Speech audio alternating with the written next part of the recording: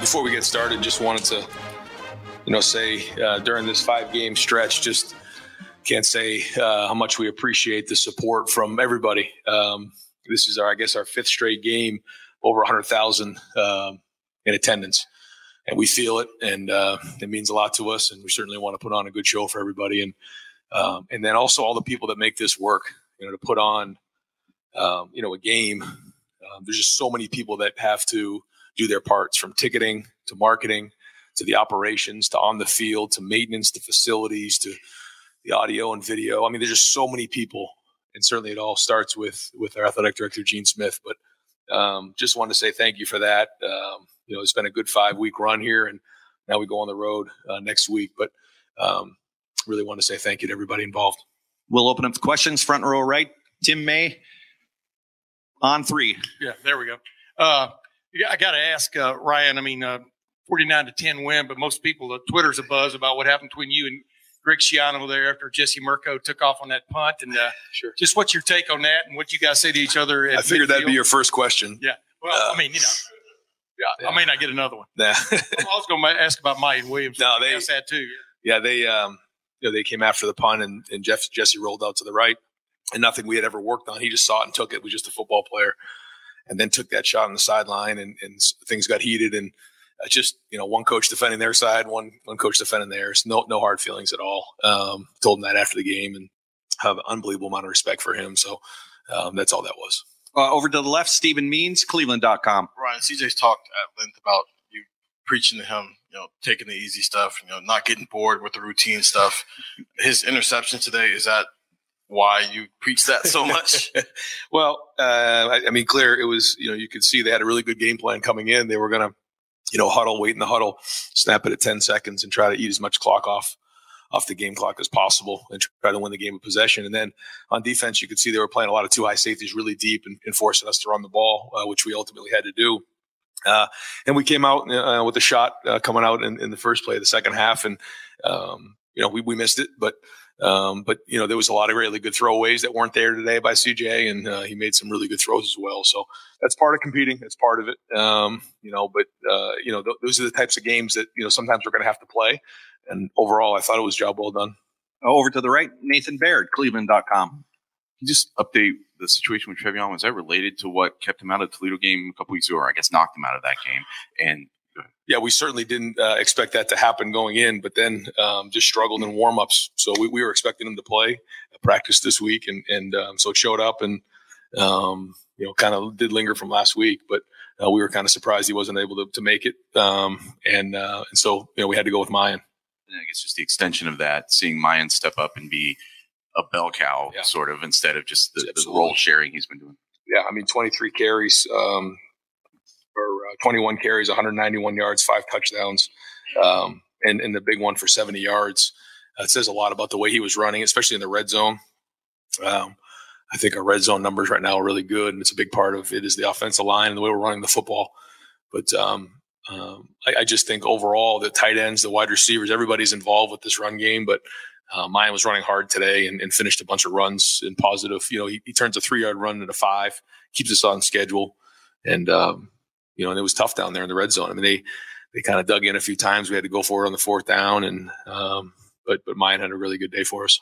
Over to the left, Dan Hope, 11 Warriors. Hey, Ryan, Tommy and Steele both had big games today. Just how much better are those guys playing than they were a year ago? What are the biggest ways in which you've seen those guys improve? Yeah, I think they're just playing faster. They're diagnosing plays faster. They understand how teams are trying to attack them. And I think I mentioned this before. I think it's twofold. One is a year under your belt of playing and figuring out how teams are attacking you and in-game adjustments and just seeing things over and over and over again. And you think about some of the best linebackers that we've had here in the last few years. It's usually guys who have played and seen things. You can flash when you're athletic, but it's the diagnosing of plays and understand how teams are trying to really come after you.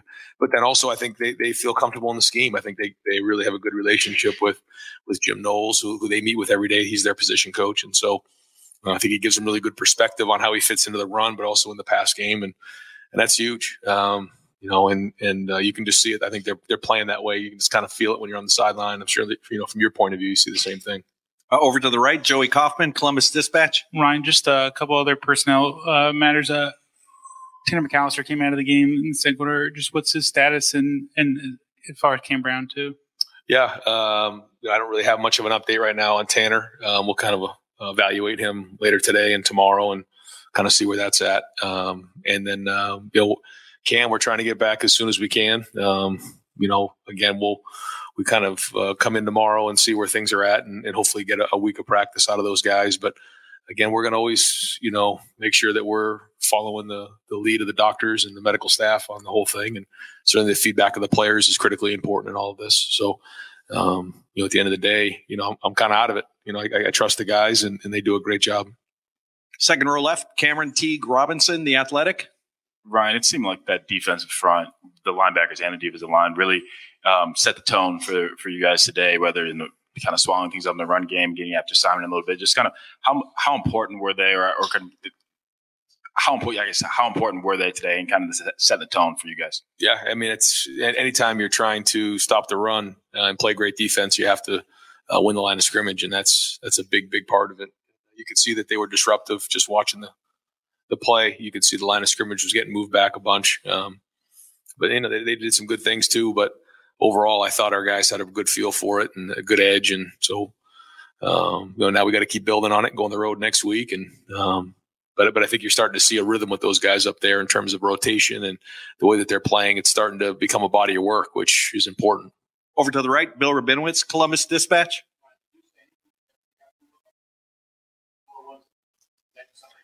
Yeah, I just grabbed him. I said, what happened? And he said, I rolled out to the right, and he goes, nobody was on me. I said, okay. Anybody tell you to do that? He says, no. I said, okay, we'll talk about that tomorrow. and just in general, I mean, I was a comfortable win, but did it feel clunky at times to you? I think it has to do with the way that, the way that they kind of went into the game, playing a lot of too high coverage, saying, all right, you're either going to run it for 5 and we're good with that. Or you're going to have to take the throws underneath. And then on offense, running it, huddling, running 30 seconds off the clock every play and snapping inside of 10 seconds. So, what happens with that is on offense, we end up with 59 total plays. They ended up with 56. So just not a lot of football there. And even at the end in the fourth quarter, we're just kind of running out the clock and moving on. But, still, 49-10, still have a heck of a day. But in those type of games, you have to you're proud of the win. And it's hard to get style points when you're playing in that style of a game. And I think the one thing about our team is they're good with that. You talk to the guys on defense, they love it, but the guys on offense, it's not always the best, but they understand that winning's the most important thing. And if you start to get selfish or undisciplined, you can put yourself at risk in a hurry. And our guys know that it's important to make sure that we win, and we have to win different ways. Over to the left, Rob Aller, Columbus Dispatch. Ryan, you just kind of said it. Your offense, or at least your passing game's clunky, but you still score 49 points despite them playing you the right way. How do you stop you if you were on the other side?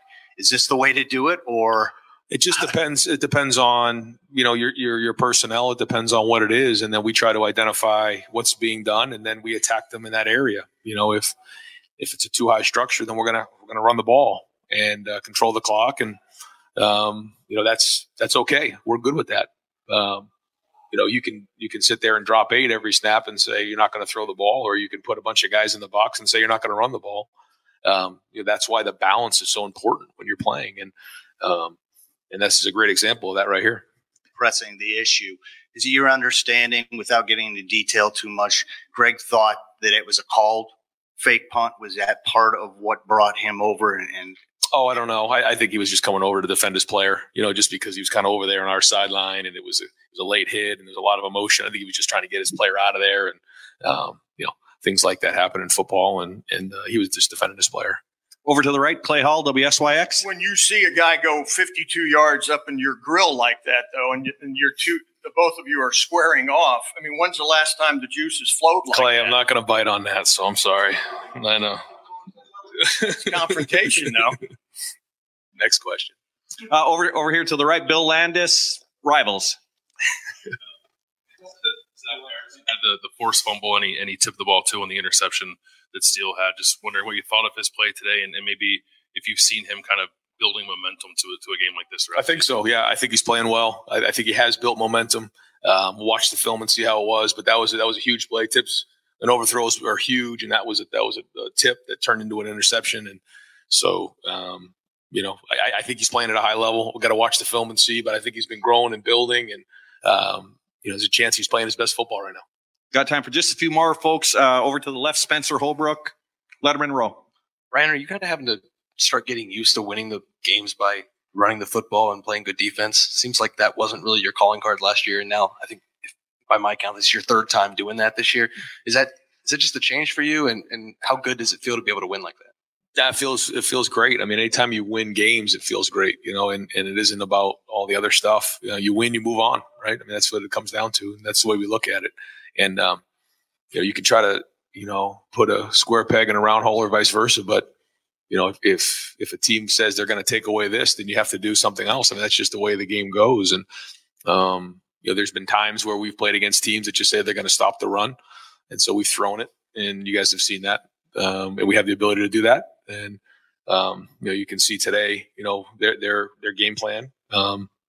But that's when you talk about unselfishness, and certainly starts with the quarterback and understanding how to win the game, and that's what makes great quarterbacks. I mean, I think you look in the NFL, and I heard a great quarterback the other day say, "What's your favorite play in the red zone?" He said, "Run the ball." I mean, that's understanding what it takes to play winning football, and he understands that, and I think our whole team understands that. And final question for Coach over here to the right, Austin Ward, Rivals 97.1 The Fan. Brian, tell me if I'm taking this idea too far, but between last week with Jair's penalty, defending after the Mirko thing today, spending all season talking about competitive stamina and toughness, does that apply to the coaching staff as well? And are you coaching with a different edge, do you think, than years past for your players? I don't know. I know that this team is hungry. I know that we're playing with an edge. I think people feel that, and I wouldn't look too much into it. But at the same time, you have to bring it every single week, and that's everybody across the board for sure. Coach, thank you very much. No problem.